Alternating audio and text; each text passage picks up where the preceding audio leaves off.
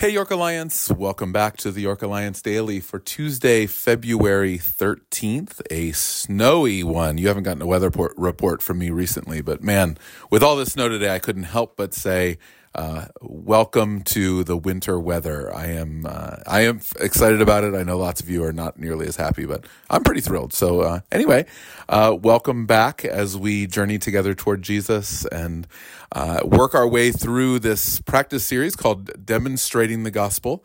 So thankful for Kevin Norman and his teaching on Sunday. I just thought it was really, really helpful to engage.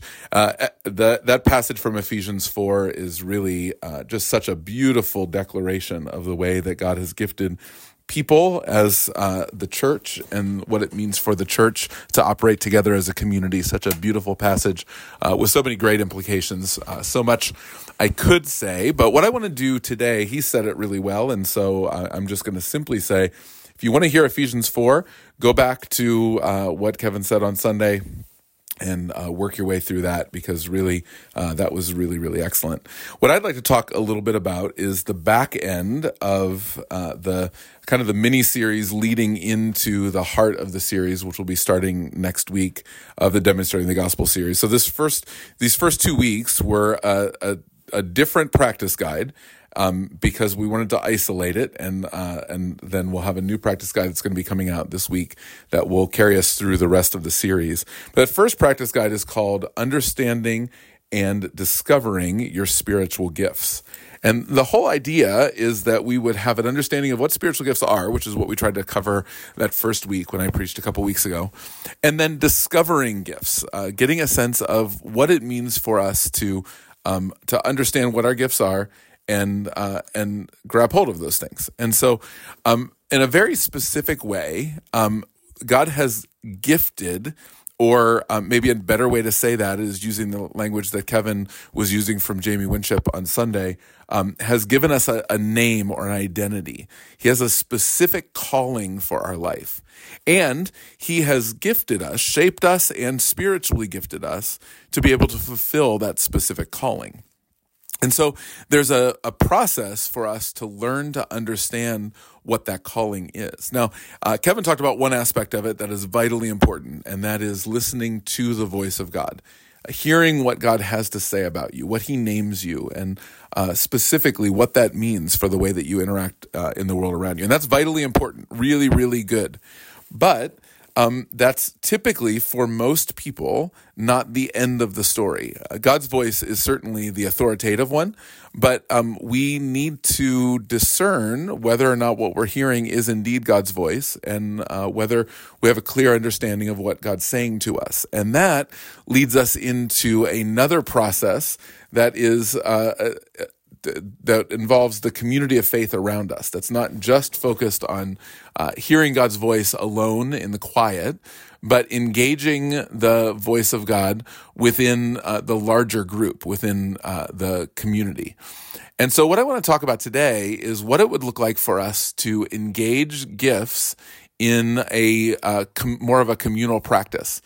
Now, if you grabbed the study guide or the practice guide, you would see a lot of this information. And so I want to kind of walk through what's in the practice guide with some commentary on what it would look like for us to engage those gifts. So in the second week, it's going to talk about a process in community to start to discern spiritual giftings.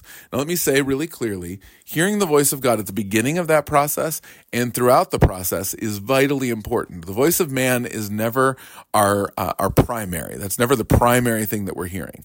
However, hearing the voice of God sometimes can be difficult for us to discern and clarify, and so that's where community comes in. And so there's an acronym, the acronym POWER, that I think is a helpful way for us to think about spiritual gifts. First of all, that P stands for personal passions and preferences.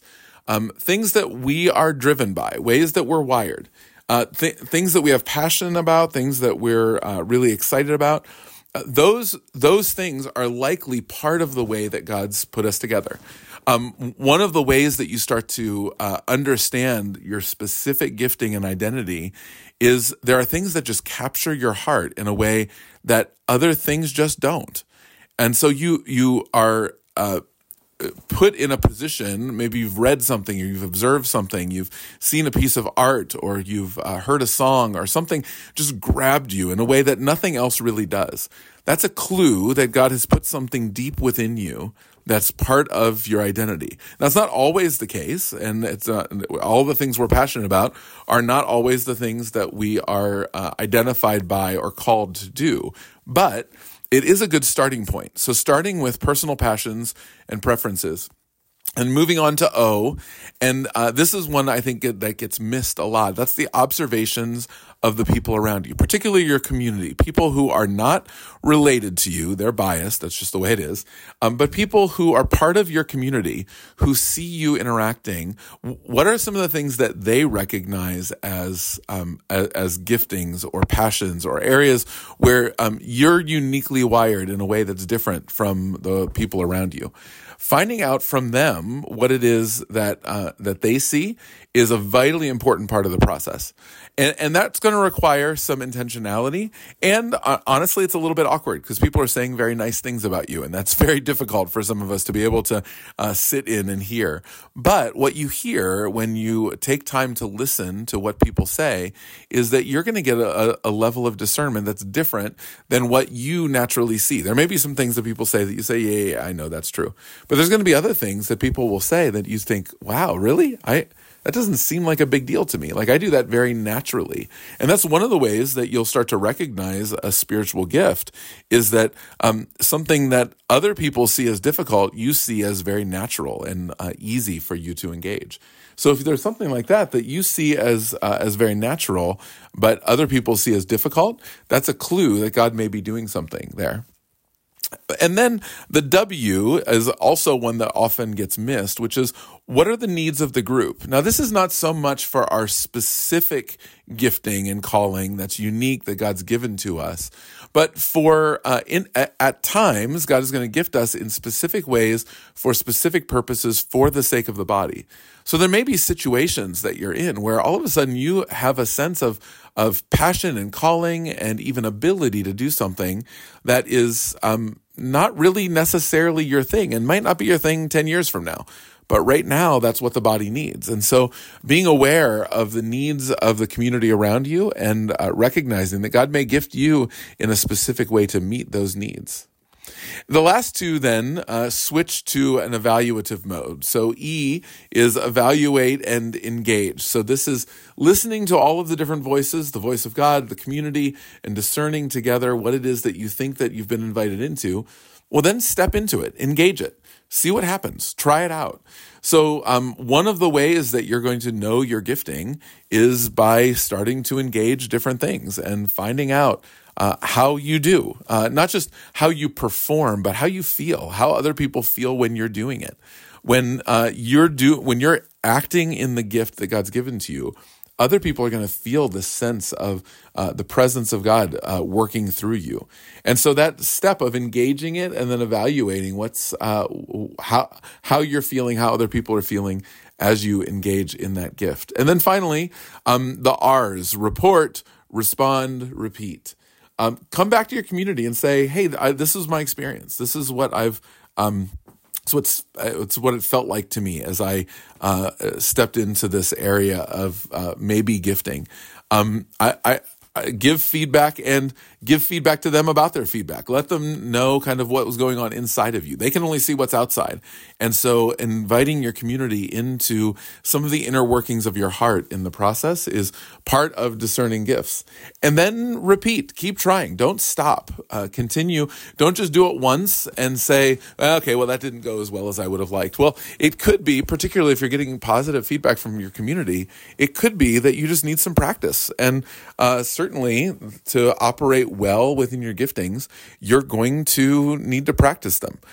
There's a practice of each of these gifts, from the more mundane to the miraculous, that we need to get used to hearing the voice of God, operating in the power of God, doing what He's called us to do, and honing the skills that He's given to us.